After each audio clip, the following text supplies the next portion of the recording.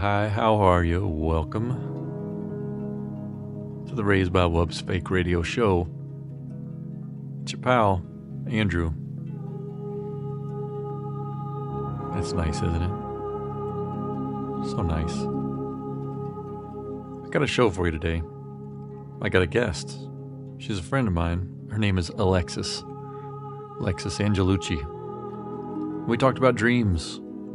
Oh, we talked about some dreams. She told me a couple. And I'm so happy to share this with you. Alexis is just an all-around cool person and has a really unique take on the phenomenon of dreams.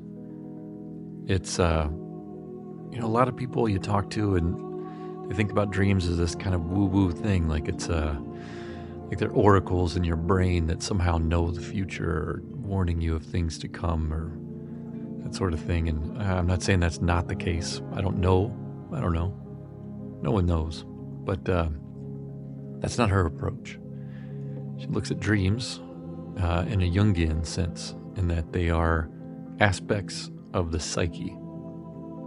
It's your brain talking to you, burning sugar while you're sleeping, turning solar energy into calories, turning calories into weird ass moments that you remember when you wake up.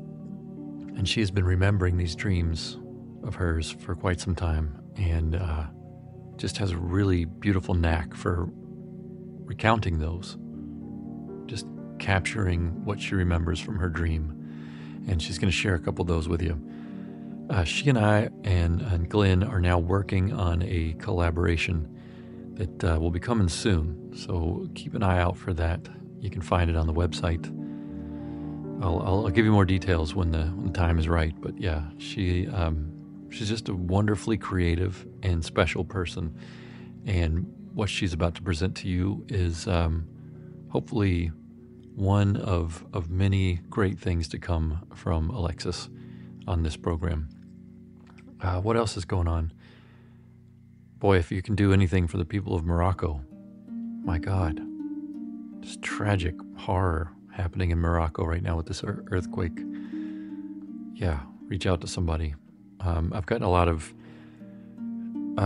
inquiry about Tiffany. She's fine. She's not actually in Morocco yet. She's in Spain and will be traveling to Morocco soon. But yeah, she wasn't there for this. Very sad for all the horrible devastation that's gone on for the poor people of Marrakesh. But I'm selfishly, personally, extremely relieved that my wife was not there. Yeah. Anyhow, so that's happening. Tiffany's fine, having a good time out there in Spain with her friend. Pele's good. I'm good. Life is good. Can't complain. There's an audio book coming for my book. It's called The Moron. At the end of this book, there's a hardcover. I made a hardcover copy. Can you believe that? I don't know if this is a hardcover type of book, but if you want one, go to moronbook.com, and you can get one. Give it to a gift. Give it to a gift. Give it to a friend as a gift. Give it to an enemy. Give it to yourself. Give it away. Put it in a lending library somewhere. Why not? All right. Here comes my pal, Alexis Angelucci, talking to you about dreams and why you should pay attention to them. Until next time, adios.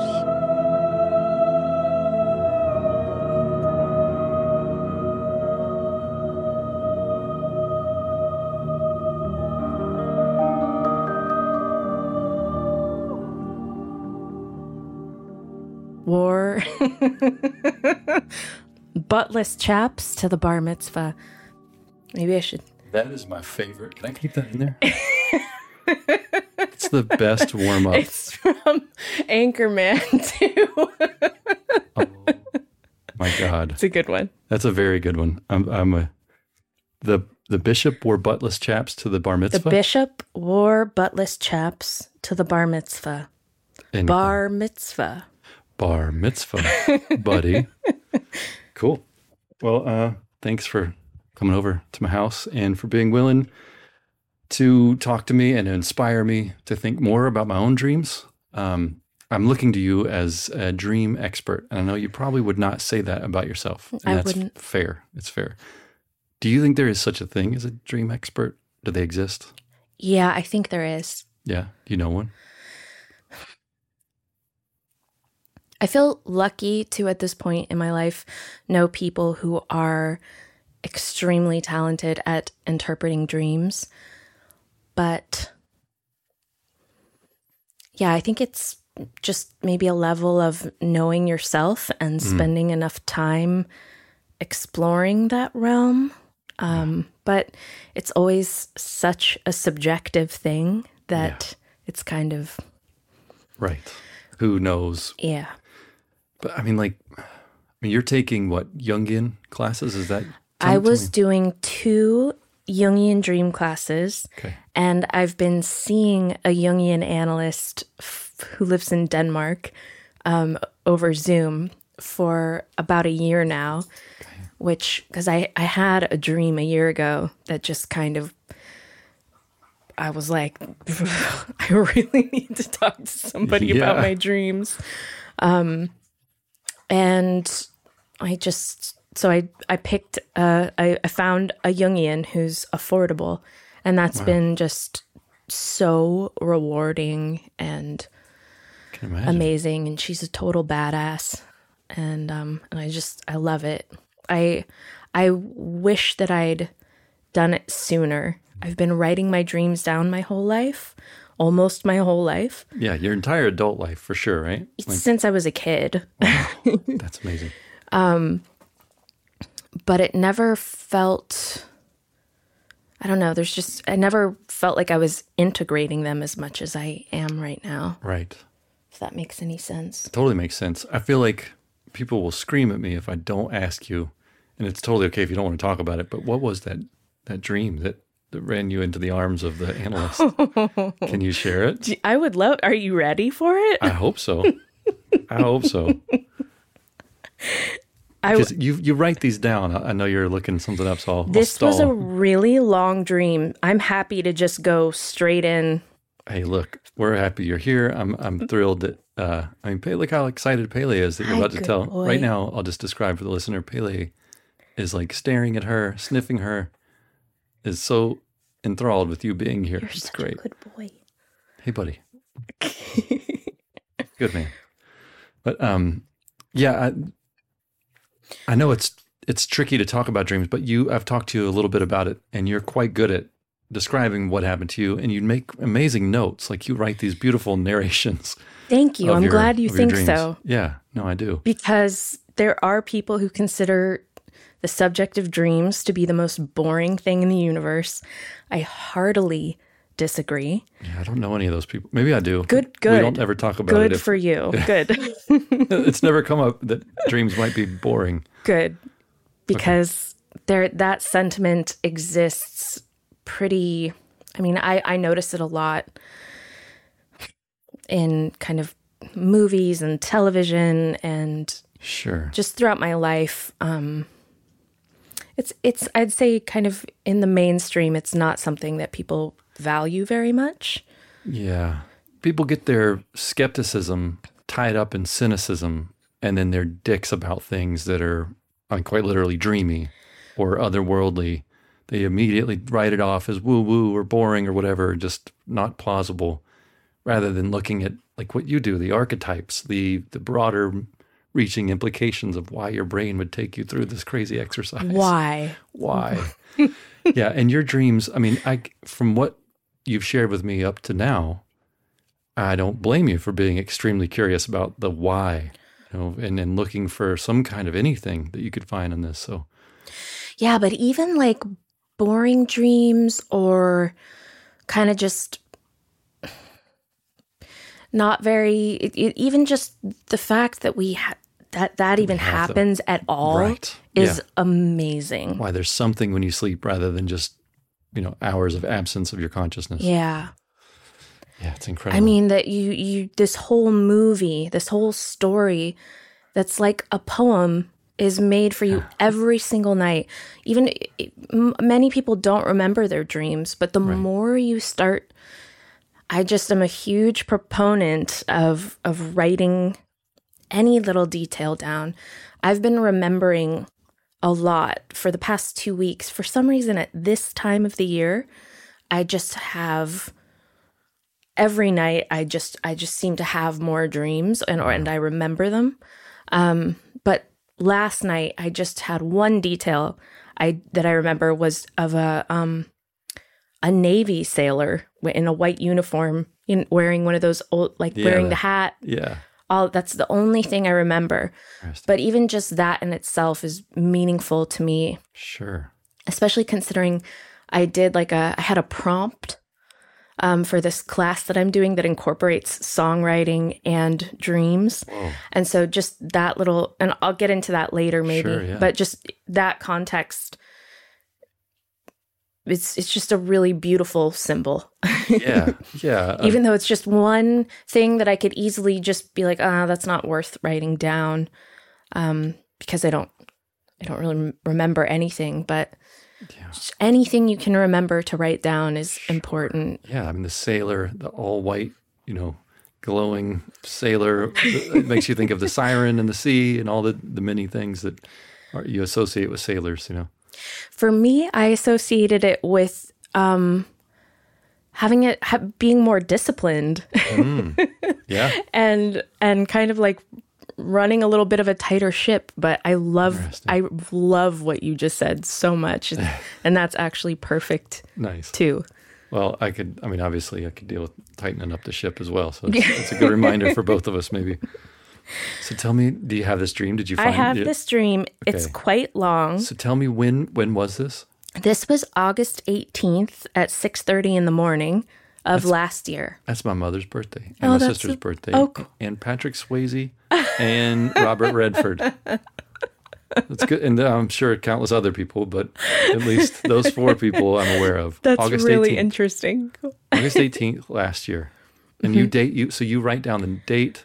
I write down dream. Every single detail that I can remember. Okay. And this was a lot of, because I made a voice memo first thing when I woke up. Had I not done that, I would have, and the thing is, so much, yeah. I wrote down every little thing that I could remember, and I still forgot a lot. I can imagine. Yeah, as you're saying it, you're forgetting things, just, wow. So this is almost exactly a year ago that you had this dream. Yeah. Right. I'm ready anytime you are. Okay.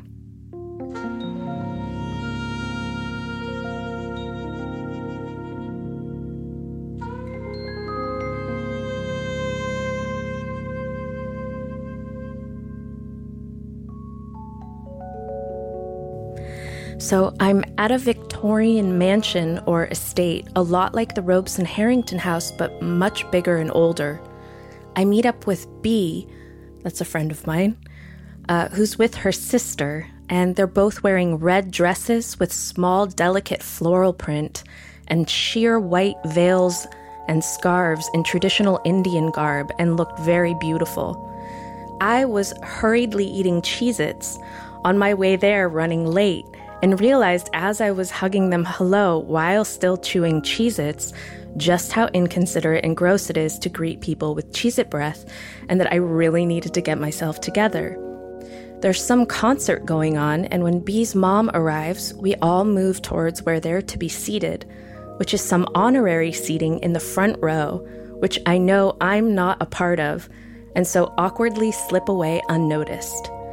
I didn't know why, but I had a pretty strong sense I would not be attending the concert at all, when I noticed 3 attractive young people in their mid-20s all walking towards me with subtle determination. It was a short blonde girl with 2 big tall guys with dark hair who look very cool, not too hipstery, and although they are rather intimidating, they're very friendly. They told me I was to come with them and didn't say or else, but I got the sense of it, which again, although they were very friendly and I didn't get bad vibes, their purpose and determination in finding me and taking me with them was intimidating. I couldn't help but be curious about what on earth they could possibly want with me. We retreat deeper into the old mansion, behind some curtains and down a long hallway with many rooms off to the sides.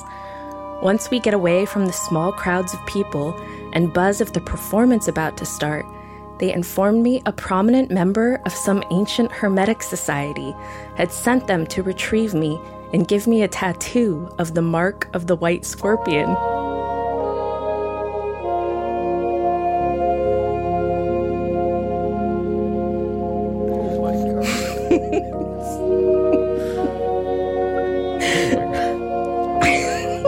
This is so good. This is so good. We go into a small room that was actually once a large closet where there was a checkup table like in a doctor's office. I'm excited about getting my tattoo and not nervous at all about the sanitary conditions or anything. One of the young men is clearly a tattoo artist as his arms are covered in beautiful tattoos. He seems like a very thoughtful, intelligent, and sweet person, and I trust him. He told me my tattoo would be done in several parts and proceeded to begin by drawing a large Hebrew letter Yod on almost my entire left bicep, just above the bend of my inner forearm. A Yod usually has 2 points, but this one had 3 and seemed to be a combination of the Sicilian trinacria. The 3 points were the scorpion stingers. Even though it was just the beginning of a simple line tattoo, he proceeds to completely fill it in. He said a lot of interesting things while tattooing me that I've forgotten, but I very much enjoyed talking to him. Filling in a tattoo like that would normally take at least 2 to 3 hours, but this was over and done in about 20 minutes. I part ways with them, not knowing when I'll see them again for the rest of the tattoo, but just trust it will happen. I slowly walk back through the halls by myself to where the event is going on while looking at my arm. The tattoo had scabbed over very quickly into what is like a thick layer of fuzzy felt, a dark blackish red, dry but sticky, matted blob, and it's not pretty to look at in any way. But I'm not too worried and still somewhat entranced by it.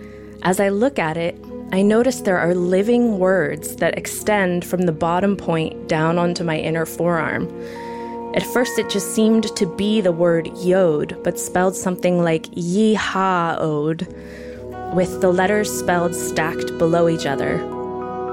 It was a play on the words Yod and Yeh in classic tattoo script. However, as I stare at it, more words sprout from each letter off to the sides like branches of a tree, and they're all Greek and Latin words I don't know or recognize. I can only make out one, which is a very ancient and out-of-use variation of the word Ouroboros. I don't know how I knew that, though. As I make my way back amongst other people, still looking at my arm and kind of reveling in the bizarre thing that had just happened to me, my arm is suddenly completely healed, and the Yod tattoo is almost invisible. The dark blob is gone, and what is left is only a very ethereally beautiful, almost white-pink outline with a luminous quality to it. Only the Yod is visible. All the other words I saw would retreat back into the single letter Yod and only come out when gazed at in a certain way. The main part of the concert was over by the time I came back out from wandering through the hallways, but various festivities and other performances were happening. Outside, I sit down on the floor of a wooden deck next to an older woman who was a familiar acquaintance to watch the end of a short play. There are 2 women sitting in thrones, portraying ancient or mythological queens who were also watching a play. It was a play about 2 queens watching a play about 2 queens watching a play. They are seated side saddle in their throne chairs with a pleased, serene look of amusement on their faces, looking somewhere off to their right in the distance. They are also wearing white and red. I get up to go somewhere else, and later somehow end up finding and watching an old VHS tape of a very, very old man in some country like Uzbekistan, Turkmenistan, or Tajikistan, singing an old Irish love song in Irish Gaelic. He's wearing an Irish knit sweater with a felted, embroidered vest and kufi hat. There'd somehow been an Irish community that settled in his village hundreds, if not thousands of years ago, and they'd preserved all of their traditions and songs that had been long ago lost and forgotten in Ireland itself. I am utterly besotted with the song and somehow managed to get lyrics and sheet music of it, which I can't wait to learn. If there's anything I wanted to do with my life, it was learn this song and teach it to everyone. It was an outstanding combination of a classic, hauntingly beautiful, and very distinctive Irish lilting melody, but the man sang it with the intonation and devotion of a muezzin doing the call to prayer. There was so much more, but I forgot the rest. And I woke up feeling like I had the tattoo and was so disappointed when it wasn't there. But yeah, that's a honker.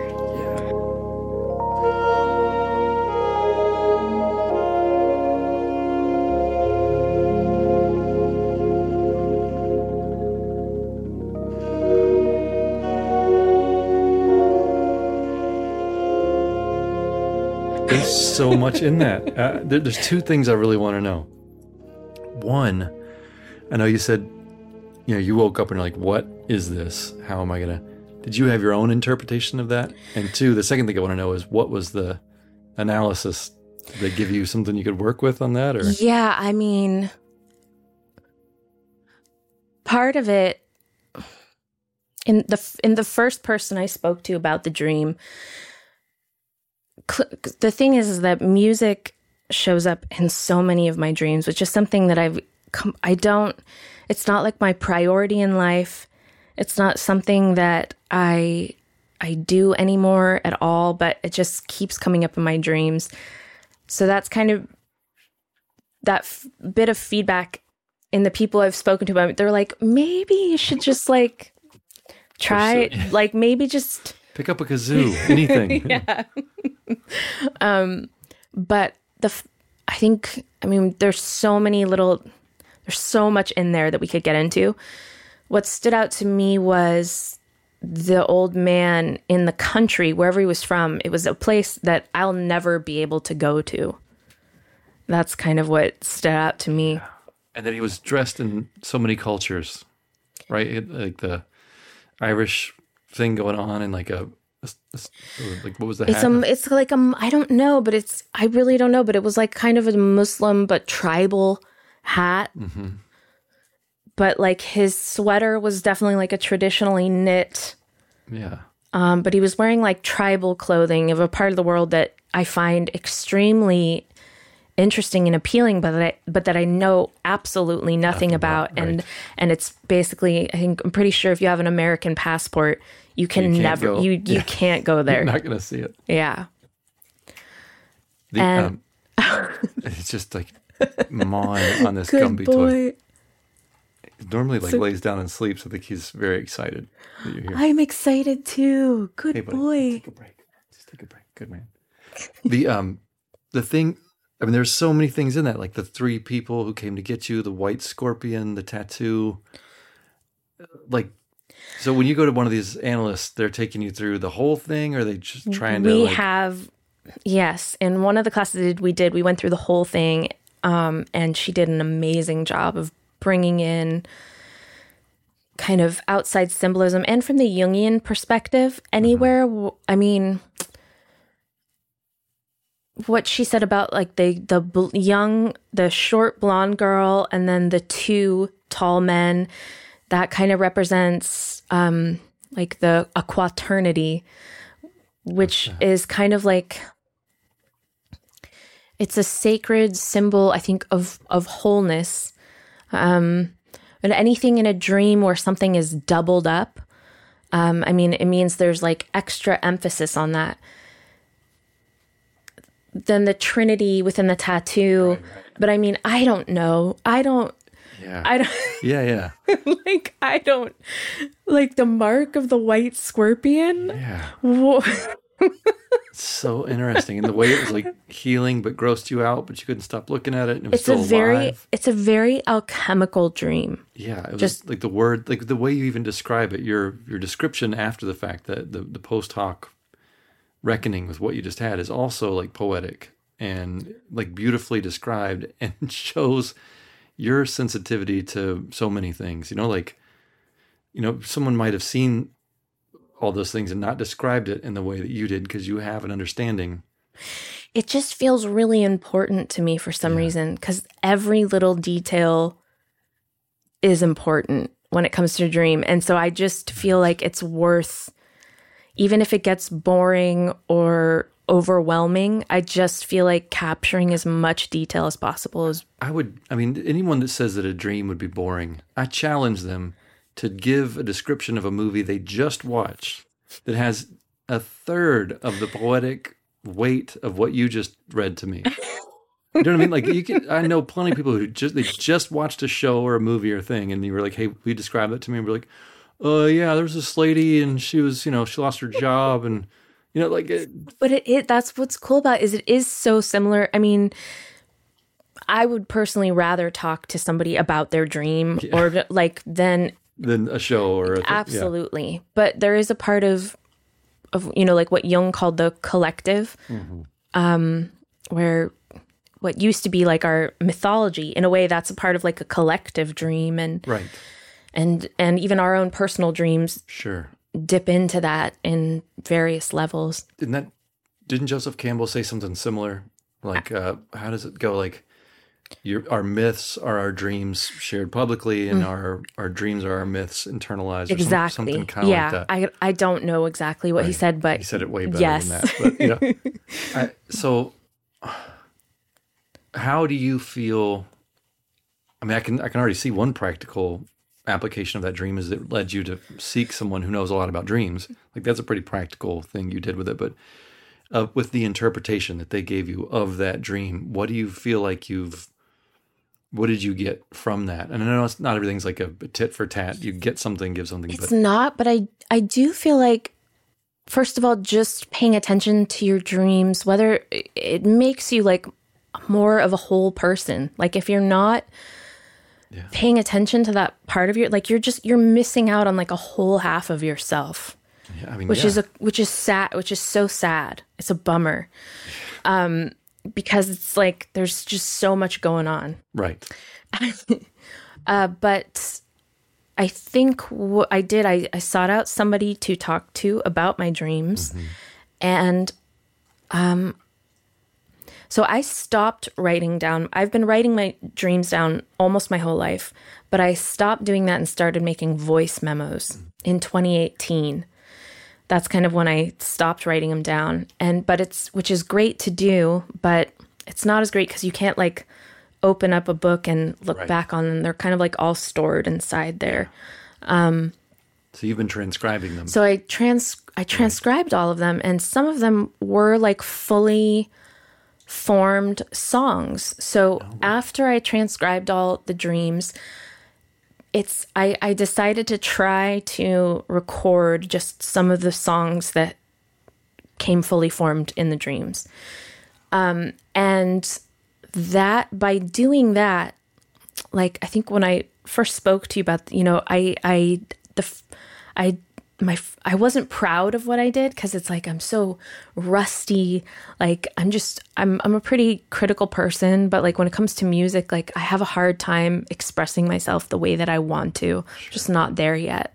But it's less intimidating to transcribe something from a dream, as revealing as dreams are about a person and like their inner life. It's also something else. And a lot of these songs that came like are not anything like I would, the first one I tried to do was a ballad called Rosalie, which had a sound like it was from, the 17 or 1800s. And so I just kind of did that very simple. I've only recorded one hand on a harpsichord. Wow. And it's not like the kind of song that I would write. Yeah, you wouldn't sit down and work hard to write that. No, I wouldn't. But you would interpret it if it showed up for you.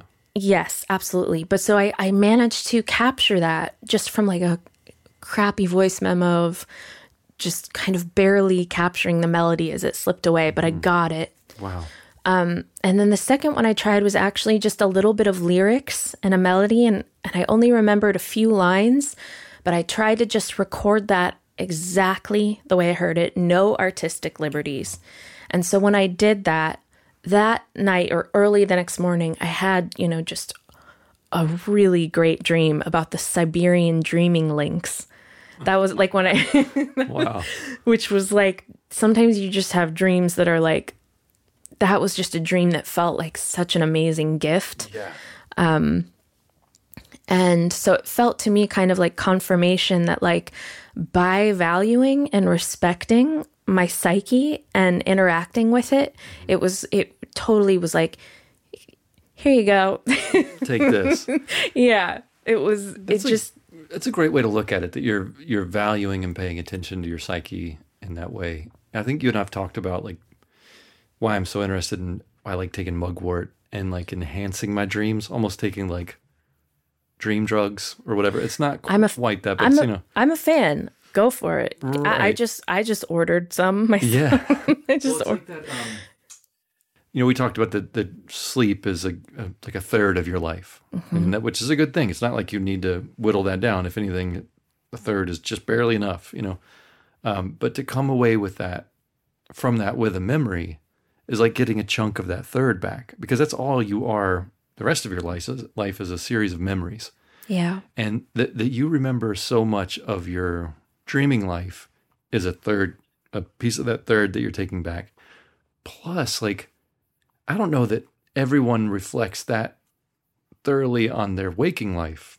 Right. I mean, I get the sense that you probably do, that you're reflecting on your waking life with the same intensity that you do your dreaming life. Or is it just a different thing? I mean, I think it does go hand in hand, but for me, like, I don't keep a regular journal about my life. So just the dreams. Just my dreams, because if I go back and read about like a journal, just a day of my, I'm just like, oh, there's no dream links. It's so painful. It's just like, oh God, I hate myself. Like, why did I, it's just like, oh, but I don't feel that. I don't have any judgment about my dreams. Yeah, it's so interesting because, like, I was wondering, like, when you were reading this back to me, you were saying that in your songs, like, you wouldn't sit down to write a song like that, but you give yourself a lot of, you're just totally creatively off the hook for it showing up in you, and you're just like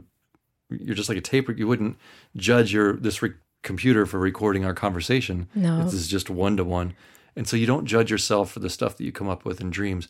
Whereas if you're writing a song or if you write a piece of prose or something that you're thinking about, very critical, very, very critical of myself. So interesting. So when you write, do you I feel like you write, huh? Not really. I would like to, but occasionally something will come over me. Usually if I'm annoyed about something, I'll write about it. But it would be a different style, I would imagine, than what you write when you're interpreting your dreams. It's not. Definitely. Yeah. That's really interesting to me. You've inspired me. Like, I wake up in the morning and Tiffany will even ask me, so what'd you dream about? Awesome. And I've been telling her, just making, so that to help me remember it, to say it out loud. But in the telling, as I'm telling, I'm forgetting things. Yeah. I mean, the second you wake up, it's like a ticking clock of forgetting. Yeah. And it's a weird nonlinear thing. You're trying to think of all the crazy things that just happened to you all at once so that you can remember as much of it as you can. But it's just, I mean, it's like water through a sieve, man. It's just running. Absolutely. I mean, how do you've worked on this? Like, you've made a practice of it. Where does someone start if they're trying to, I guess, make the holes in their sieve a little smaller? Well, a lot of people say things like, taking B12 helps you remember. And, that's true. And I've been doing that. But also just before you go to bed, like, really be like, okay, I'm going to remember my dreams. And if you have somebody to tell your dreams to who wants to hear them first thing in the morning, like, that's great. I mean, just I think that first telling and having a witness is something. But I do think that writing it down is key. Like putting, it really is. It's so simple. And so many people have resistance towards this. Even people I know who have like really great dreams. I'm like, oh, you got to write that down. They're like, no, I don't need to. Or they're just like, oh, and of course, I totally understand that it can be hard to find the time. But it's not that complicated. And I mean, if you can write, or even just make a voice memo, just make a voice memo and then listen to it later, and it'll start coming back. Occasionally, very rarely, Tiffany will tell me one of her dreams, and I love it. Like I look forward to those mornings when she shares something with me, because like I like that weird shit, you know. And our dreams are so very different from one another. I mean, everybody's dreams are different from one another, but like almost thematically and structurally, we have these very different styles of dreaming, which is, I mean, that stands to reason. We have different styles of everything. You know? Of course. But I love getting that download first thing in the morning when she's like, I had this crazy dream and it was this, and this. It's like, wow, that's cool. I think it just brings like so much more juice and meaning or just anything to life. I mean, yeah. So you're in these classes now. Are you still? Are They're they both done? over. I'm still seeing my Jungian analyst, but Yeah. unfortunately, both of those classes have ended. Now, tell me, can you talk about what those classes were like? I mean, when you say Jungian dream, like why do people look to Jung for dream analysis? That's a good question. I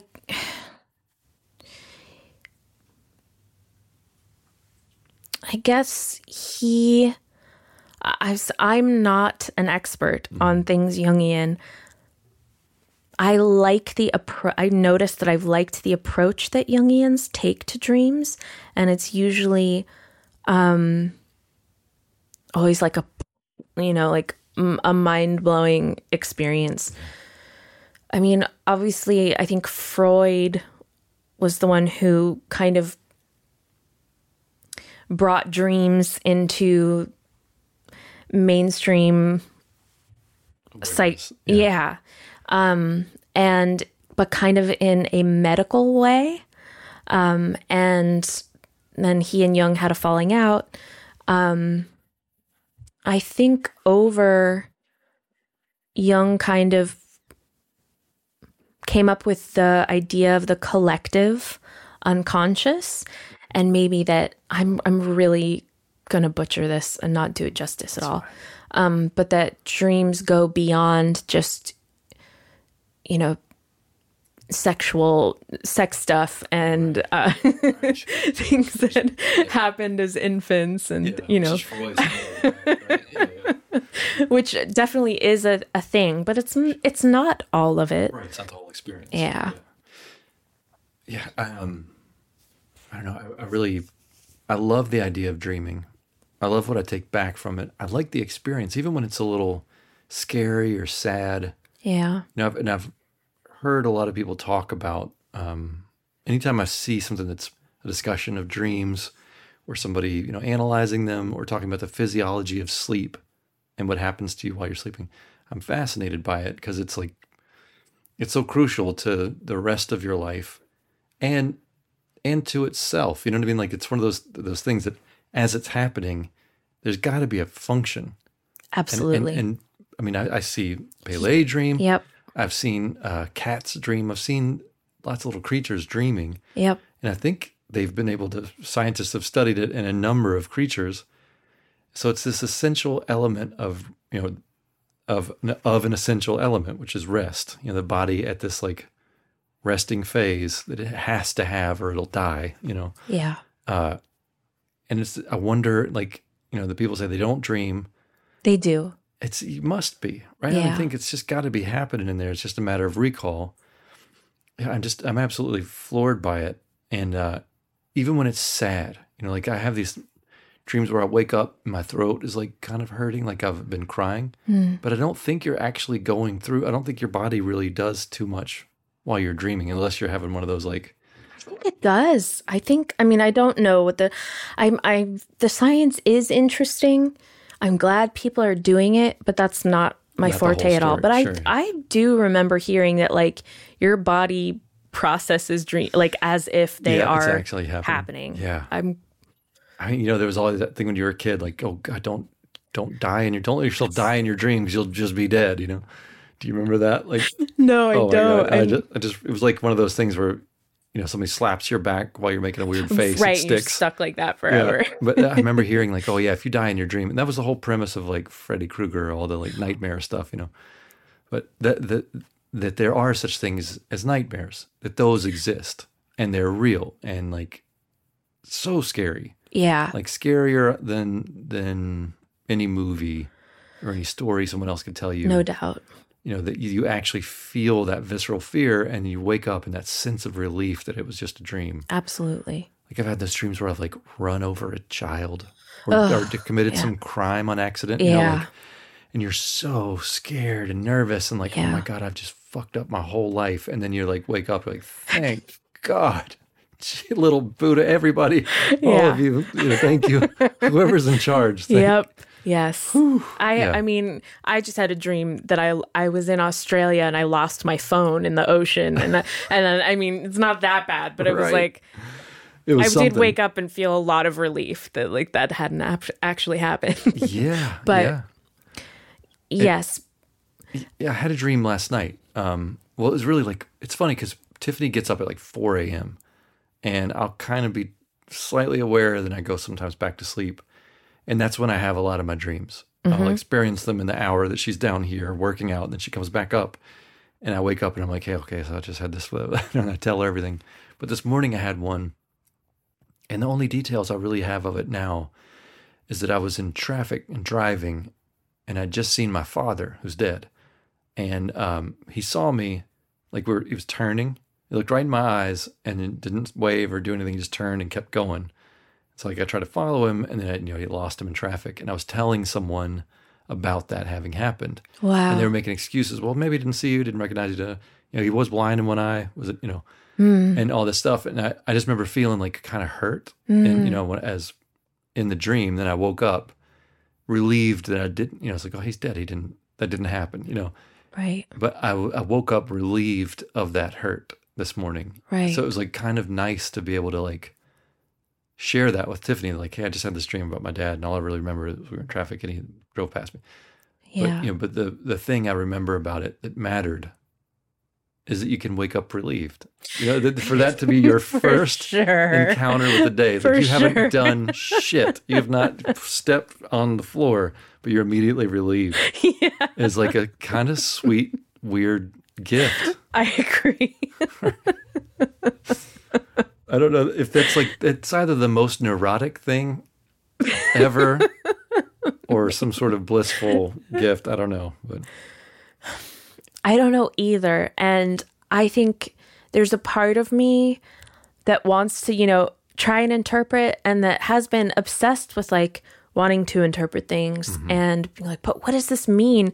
But I'm kind of at a point where it's like, I just think the imagery in itself is, it's plenty. Sure. Yeah. And just talking about it. Yeah. And exploring and considering your own psyche, like that whatever was going on in your mind to give you the conundrum of the white scorpion or whatever, to take you on that weird journey at this concert and all those things. It doesn't matter if you come away with an answer. That idea that like asking unanswerable questions is how you find out other things that you weren't asking about. Yeah. That silly putty came up as an accident, or that, various things were discovered while looking for something else. Right. And asking unanswerable questions about dreams. Yeah. You may not know why you got a 3-pronged scorpion tattoo on your arm, but in that discovery period, you might find other things about yourself that, oh yeah, I really do want to do something with music, or like, and I can forgive myself for the music I make so long as I dreamt it. Like, that's a pretty fucking great discovery to make. And so it makes kind of the why or what does it mean of the rest of it. Not like it's immaterial or not interesting, but it's not the whole thing. It's not the whole story. Right. Yeah. Yeah. I I don't know, I'm such like a fan of story. And, like I was explaining to I've got a barber that I like to go to, and he's this really sweet guy. And he was telling me about wanting to write a children's book. I was like, oh man, what's your idea? He's like, I don't have one. I was like, well, wait, he just has a friend who illustrates, and he's always wanted. So we were talking about the idea of story, and I was explaining to him, to the best of my ability, about the hero's journey, like the circle. You start here, you leave your home, you travails, you slay the dragon, come back home with new eyes, all the things that you encounter in the meantime. And I was like, it's every story you've ever thought of. And he's like, what do you mean? I was like, give me a story. And he told me about Die Hard, Okay, Die Hard. That is the same story, right? I was like, well, the way I explained it is like, it's kind of the same as Jesus Christ. He went through all this same shit. And then at the end, he's the hero. He's the guy. And it's like, oh, wow. So anyway, this is a long way of talking about like the idea of story and us taking these circular journeys with our heroes is the collective thing that we all do with stories. Yeah. Everybody kind of takes their characters through these different archetypes and stuff. But the dream story just takes that, you may have gotten a complete song, but I wonder if you have any complete stories where there's a whole narrative journey that has a beginning, middle, and end with like a circle. They often have a beginning, a middle, and an end. That make that sense as like a narrative arc. Boy, that's definitely incredible. But you have to remember all of it. Which often doesn't happen. I'm just catching snippets, so maybe I'm missing the whole narrative arc. Yeah. Because it seems like, I got the impression that a lot of times dreams could buck that. They could just throw off that shackle of our innate need for complete stories and the way we tell them, Because a lot of times they're non sequitur. They're almost like madness. They can be. Yeah. Absolutely.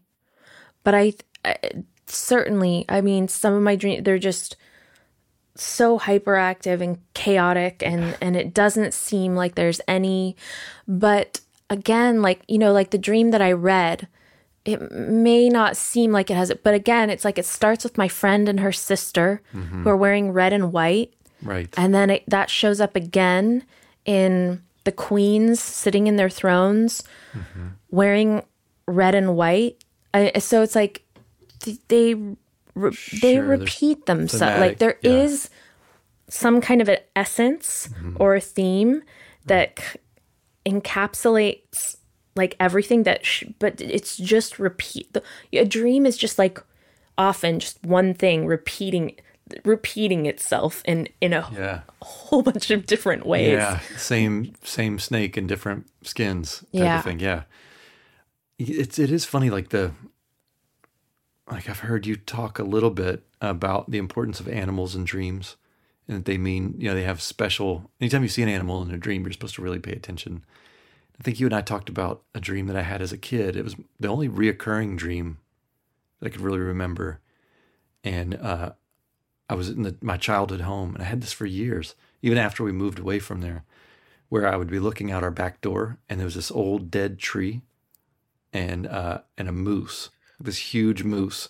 And I lived in Mississippi, where there are no moose, no, not plural, not singular, probably not even in a zoo. There are no moose, and I would be so scared, just terrified of this moose, and trying to shut the door.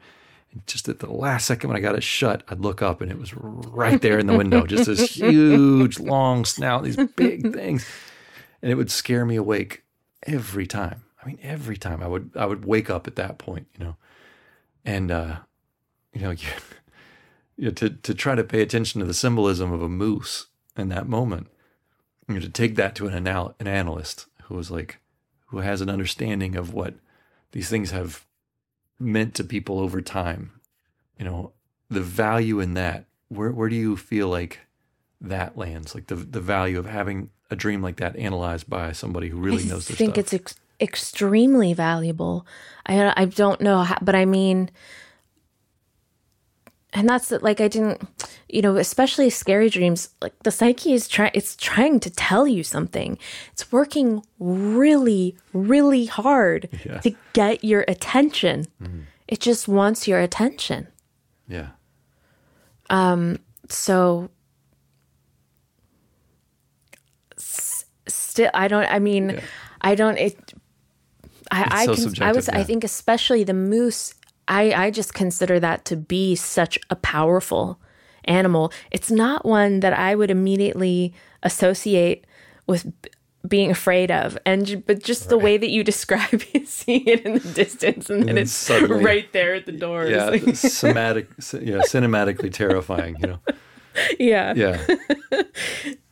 It's funny because, like, when you think about something scary or, that you're maybe something trying to get your attention or really spooking you into a thing, it's like, I wonder, like, I feel, even as a kid, I was pretty into an inner world. I had an imaginary colony instead of imaginary friends. My imaginary friends were this colony of beings. And I've spent a lot of time internally. And I wonder if my psyche might have been telling me, hey, can you just leave us alone for we got shit to do down here. Can you just fuck off from the door, okay? Just quit peeking out here. We're doing something you'll know when it's done. I wonder, I mean, I'm certain there's got to be a smart ass living in me somewhere, maybe I think definitely the gatekeeper psyche of my psyche has an amazing sense of humor. But I don't know. That's an interesting one to ponder. But I mean, how old were you? I think I was like 3 or 4 the Wow. first time I remember having it. And it would, I had it until I was maybe like 10. I would just, it was real rare. It wasn't all the time, but if I were going to have and a you'd dream. never encountered a moose. No, I didn't see a moose in person until like a few years ago in Alaska. Wow. Yeah. And, I wasn't like a big Rocky and Bullwinkle fan. It's Sure. great. Yeah. Bullwinkle's great, but it wasn't like I had a lot of moose imagery in my life that I'm aware of. Maybe I'm secretly Alaskan and I didn't know it, but maybe it's an ancestral thing, or yeah. Who knows? It's so strange. Yeah. Do you feel like giving me another dream?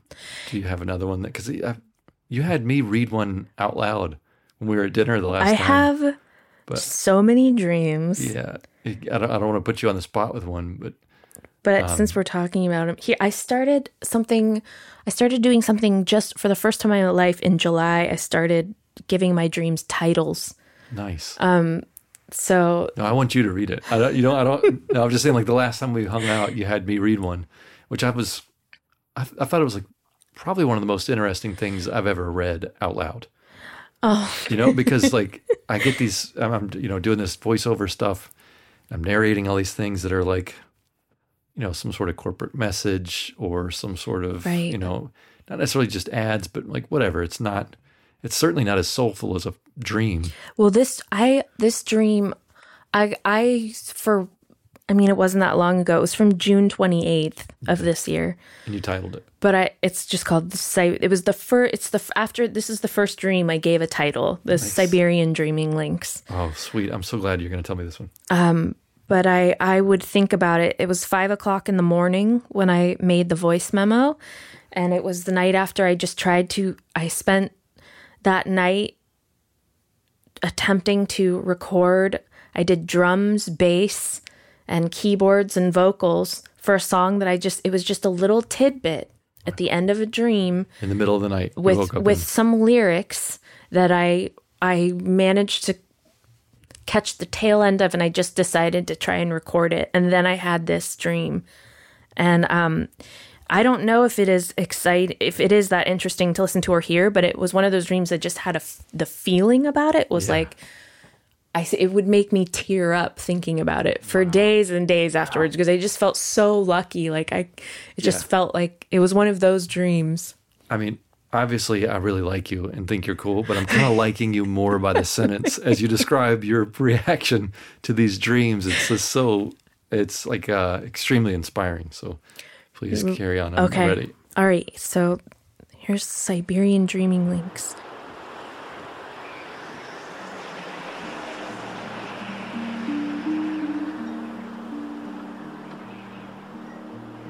I'm house sitting for my mom, but the house isn't anything like her house in real life, and I don't recognize the city or town I'm in either. The indoor walls are painted a strange shade of light, bright pastel aqua blue, and the house is very minimal and sparse of belongings. Just a cream-colored sofa, basic floor lamp and TV, and cream-colored carpet. It's starkly clean, but a little comfortable despite being so barren. Of course, all the windows are covered with large white shutters in the way that my mom typically always covers all windows with white shutters. One of the shutters is missing a panel near the front door, and I notice a slight feeling of paranoia from knowing someone could peek in and look at me through there, but recognize that feeling is my mom's and not my own. Later on, during late morning, early afternoon, I go out to the front door and start sweeping the wooden deck. I notice a middle-aged woman in the driveway below looking at something. She's wearing sunglasses, a navy baseball hat with her long, shiny brown straight hair in a ponytail, and a navy puffy vest with a magenta long-sleeve shirt and khaki pants. Exceptionally practical and suburban looking. I see she's walking her dog, which is a really cute bulldog, so I emphatically greet him and see there's another small dog as well. I notice they're all very intently and nosily looking at something suspicious in the driveway that's just out of my view, below the wooden deck, so I go down the stairs to see what it is.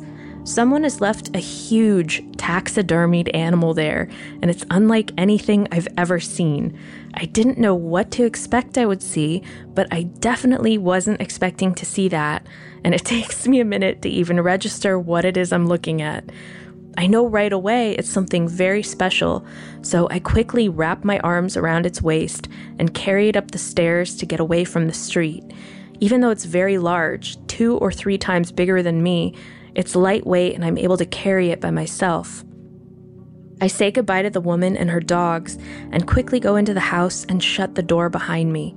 I place the animal in the living room and start circling it. It's a giant Siberian lynx. If it were to stand up, it would almost be as large as a horse. It's posed in a way where it's lying down on all fours with its head regally perked up, but looks as though it's about to pounce forward at any moment. Attached to its back is a leather and tapestry saddle, not with straps or anything, but just stuck right on the back, almost like it's a part of the animal. I know what I'm looking at is very, very old. I can't believe my luck. I know somehow this lynx was preserved in permafrost for at least 3,000 to 6,000 years, maybe more, and only briefly do I begin thinking about and worrying that it might start deteriorating very rapidly and that it probably should be in its own special museum nearby where it came from. But I don't worry too long because I know the Siberian dreaming lynx was left there especially for me and for a reason. The lynx has its eyes closed and really seems like it's only sleeping. I look closer at the saddle. The bordering edges and small handpiece meant to hold on to are made of very fine brown leather, but all of the middle and the rest of it is a faded white background tapestry. In great contrast, on top of the white, is a very colorful scene of men and women in magnificent royal clothing who are in the midst of dancing with, being chased by, or chasing various kinds of wild animals. There are also some flowers and plants and interwoven geometric designs. It's truly beautiful, and I have the feeling that if I were to mount it, the lynx would immediately come back to life and take me to a magical spirit realm, which I wasn't ready to go to yet. I'm completely enlivened by this gift and wake up from my excitement. I think about how I must write down the dream so I don't forget, but briefly fall back asleep instead. More happens, but it wasn't very exciting, and I don't remember what it was. I wake up again and start writing it down. I have the sense the lynx's name is something like Chojaringpa. It's now an extinct word that was once given as an affectionate title of respect.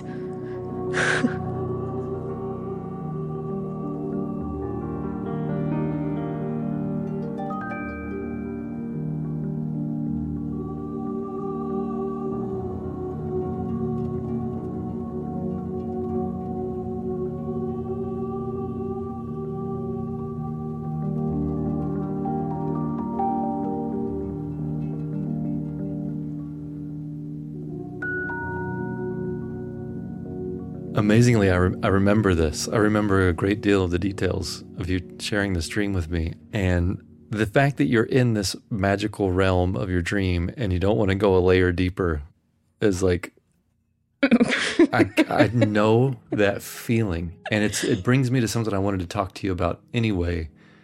I don't want to get too far away from this dream, but I want to talk to you because I know you've had a lot of psychedelic experience. Mm-hmm. You know, you've very intentionally, not just like party psychedelics, but like you're a seeker and Mm-hmm. you want to know things about yourself, about your psyche, and you've used that tool to help explore. And the similarities between what you describe in your natural dreaming state, but the similarities between that and like what I've experienced in like a salvia state, Mm-hmm. you know, and various psychedelic states is so very similar, the way I would describe it after the fact. Yeah. Do you live in that? Do you feel like maybe one helped you explore the other? Like your time in dreams? No, because ever since I was a kid, I mean, this is the first dream that as a kid, this is the first dream I ever recorded, technically. Do you want me to read this? If you like, sure. All right, so it's called This is from my first grade class journal. In first grade, there's a drawing on here, red with fish, like red scribbles with like fish shapes almost in it, and then blue scribbles with people, possibly more fish animal shapes. And you write, oh my God, this is so good. I was in bed one night and I had a bad dream. Your handwriting's fantastic, by the way. This was in first grade? That's the teacher's handwriting. Oh, okay. But to say, I'm a grown-ass man and my handwriting She didn't do it because it really wasn't a bad dream. Maybe just because I wrote it down. I remember so much about that dream and nothing that was written down there captures it at all. But oh my God, I dreamed that half my swimming pool was bloody and the other half of the swimming pool was good. The bloody one had dead fish in it. There were some bones. In the other swimming pool, there were some people and fish. What does it say? I could go under the swimming pool. You could go under the swimming pool. what I meant was I could swim in that one was like, it was like a coral reef. Whoa, in a pool. In the pool. It was a tropical coral reef. Wow. And the other one was more like bubbling lava that I think was kind of influenced by watching the opening scene of Fantasia with all the... Yeah. So what I meant was if had one influenced the other, like your ability to navigate the psychedelic state, I would imagine was a result of you being so conversant in dreaming. Well, maybe because I do feel like particularly with entheogens, with kind of natural psychedelics, it does feel like bringing in you're in the dream world. Mm-hmm. It's like whatever the barrier is between like the waking state and the dream world is dissolved. Right. And you're there in that. And they do because they do open you up to the world of the psyche. I mean, essentially that is what's happening. Yeah. There's no real information in a mushroom necessarily that isn't already in your brain. It's not like you're eating something that knows something about you that you don't. It's eating something that will give you access to those things, to the things that you don't ordinarily have. Yeah. Which does happen every night in your dreams. Yeah. And so you encountering this lynx and all this like very visually, I mean, the cream, the shutters, your mom, even like there's like a hint of judgment in your mom's sense of taste. My mom does that. My mom covers all windows with white shutters. Yeah. Which is funny that like that shows up in your dream as like you maintain that even though you're in this like incredibly suddenly mystical thing with this but the thing like beast. I've tried really hard to have lucid dreams, which is where you wake up in the dream and you're aware that you're dreaming, and I've only managed to do that twice and I just get too excited and then I wake up. I'm not somebody. The thing that's amazing about dreams is that you don't have any control over what's happening. It's completely like it's made for, it's like, yeah, it's happening to you. It's yeah. Yeah. It's And like then the rest of life. You feel like you might have some agency Right. over like your choices, but it's you know, happening. reality is unfolding Right. before you, Right. whether you want it to or not. Yeah. You know? Yeah. So yeah, I don't know. I think maybe I do have a certain level of comfortability in exploring that realm, or maybe just because of my natural curiosity for it. Yeah. Maybe that's why. You have like a gentle courage about it. It seems, Maybe. you know what I mean, that you approach it with like an openness and but I mean that you wouldn't get on the back of the thing and go is wise. You know what I mean? It's not like it's not a lack of courage to be like, okay, I don't want to go to this realm yet because I've got a realm that I I'm want to currently... go to that realm. Right. I did and I do, but I Yes. definitely felt Not in the ready. moment I'm not ready to do Yes. that. Yeah. And that, you know, there's plenty in your current realm. You know, There's a lot. Yeah, I talked to a friend of mine recently, a guy I hadn't talked to in 20 plus years, who was talking to me about being in recovery. He's almost 10 years sober. And he said, you know, man, I spent so much time looking for meaning in things. You know, I was always trying to escape to a more meaningful place, whether it was with psychedelics or alcohol or, you know, many, many other things that really caused a lot of trouble in his life, his ability to Yeah. handle it. You know, and it's not that he has judgment on those compounds, which I think is smart. You know, he understands himself, and he's like, look, I was just looking for something that I wasn't going to find there. Yeah. And he realized where it is. He's like, oh, it's actually, I'm in it. Yeah. You know, what's the Taoist thing? As you walk these streets, you walk the streets of heaven. There's something poetic about that too, that you have a realm. You're like, why do we want to go to Mars? Or like, we're on the planet Earth. It's great. There's trees and I can swim, and whether or not there's blood in the water, it's, you know, yeah. Yeah, we all are part of it. Yeah, it's all part of it. Well, what's funny is when I saw that little picture that you drew as a little kid, a friend of mine who's a diver, has done a lot of like deep diving. He went on a cenote dive. You know what the cenotes are in Yeah. Mexico? Yeah. Yeah, so he did like a, you know, like scuba thing, and he went way, way, way, way deep. And he said, Wow. he described to me this thing where like, it's so funny that you'll see, you reach this cloud, and they tell you beforehand, okay, when you hit this cloud, don't breathe because it's like poisonous gases from all the stuff. 'Cause it's so deep, it like just compresses. He said anything that swims in here dies. So you turn off your thing, you take a big deep breath, turn off, swim through it, and when you get through, you'll know because everything is red. Because the only light that can come through is red light. And by that point, it's all filtered out. You know, there's just no. So you're in this red realm. And this is living real life. He's in a cenote. So goes through a cool. poisonous cloud, and below, he said that what used to be the top of the cenote was all obviously at the bottom, and there was a petrified tree. This like dead, What? crazy, huge tree, petrified at the bottom, and it's all red and black, and there's just fish bones. The entire bottom of the sea of this, That's my dream. right? Yeah, it's your dream. There's like bones and dead fish and Wow, like that's anything so that hits this cool. cloud. But he was in this, you know, hermetically sealed suit, so he could be in that environment and like, Wow. experience this world super, super deep. That takes courage.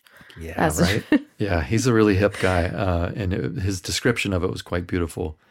And that's, to me, like, you know, we look for these other realms to be in, and they're great. I'd like to visit them as well. But it reminds me to be like, It's also it's in you. yeah, and you're in it. You're here now. Yeah. And what a great thing to be in a realm from which you can travel to others. Yeah. You know, and one that invites you back with such sweet promise and slight menace. But, you know, you're, you know, maybe not so slight. God, there's just Yeah. nightmarish shit happening at all times. But yeah, we're in it. You know, we're there. It's amazing. It's amazing. Yeah. Just being a human being in the world is fucking incredible. Yeah. I really want this examination of the psyche and paying attention to yourself in this way to make yourself more complete is, I get the sense from you because you are very kind and you're very, both Tiffany and I noticed you're just like a warm and compassionate person. And I think a lot of times people look for these these things to make themselves better for the sake of being better. And I feel like, maybe I'm wrong, but I feel like you're bettering yourself for the sake of others. Like you want to be better at being with others. I mean, I want other people to experience what you're experiencing so that other people can be better at being with others. So I know it's a long-winded way of saying, like, how can people learn more effectively instead of like going to, Dream Doctor Google, where's a good place for people to start with this introspection and finding some not value, how would I put it?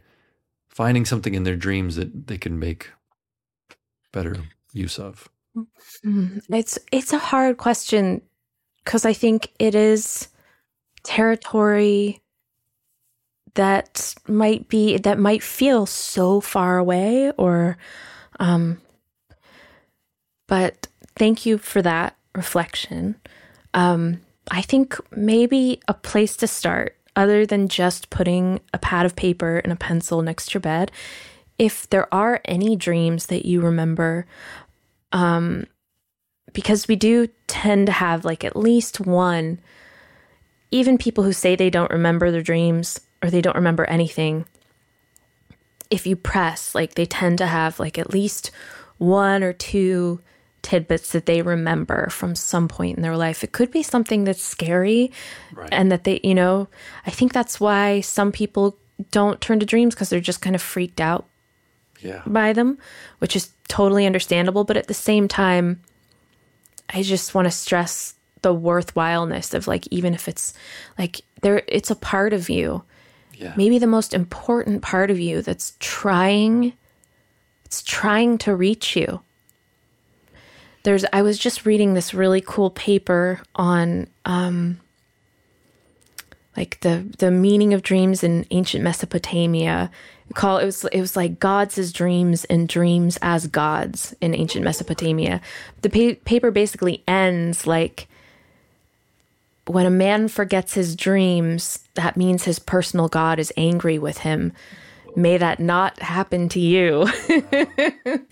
Which feels like because so many people don't remember their, I don't know, it just felt like a really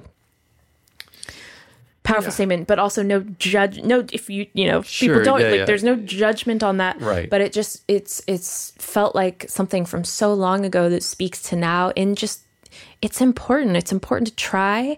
And I think if you approach it with respect and curiosity, or even just,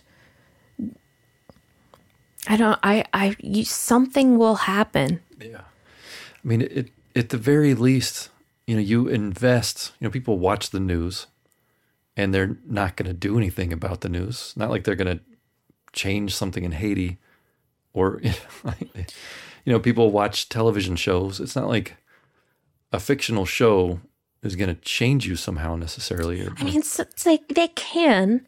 But, right, but like the investment that we're willing to put into things that are not immediately happening. Like this dream happened in your brain. Yeah. And came. Yep. You think of your brain as somehow outside of the laws of physics. Like that somehow, like what's going on in your brain, your soul, your personality, all these things exist outside of, the same principles that like make hammers fall and make, apples taste good. It's all in the same soup of shit. But somehow, while you're sleeping, while you're meant to be doing nothing, it's amazing. You get this download of shit that comes from you. Yeah. It is so, just even if you just give it the slightest sense of wonder ever in your life, it's such a sweet gift. But that you've been writing yours down and being present with them for so long, to me is like, it's inspirational for sure, but it's also something that I think many people could benefit from, because it's another way to check yourself and make sure, am I an asshole?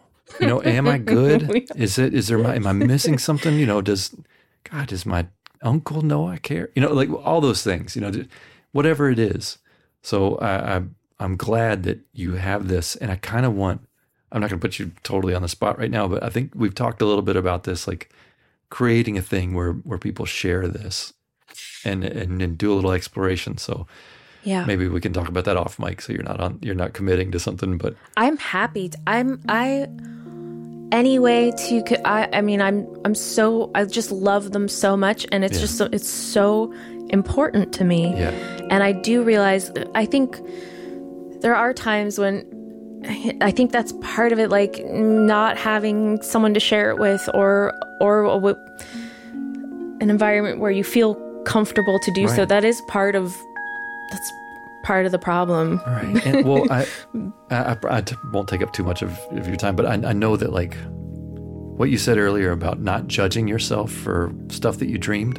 Yeah. You know, and like, you've got a whole other side of your creative self that you're willing to not pass judgment on. Sharing these dreams with people, if everybody could feel that sense of like, well, I mean, I just dreamed it. You know, it's not like I actually want to sleep with my first grade teacher or whatever crazy thing is going on in your head. It's like, I just dreamed it. It just happened. Right. And I love that.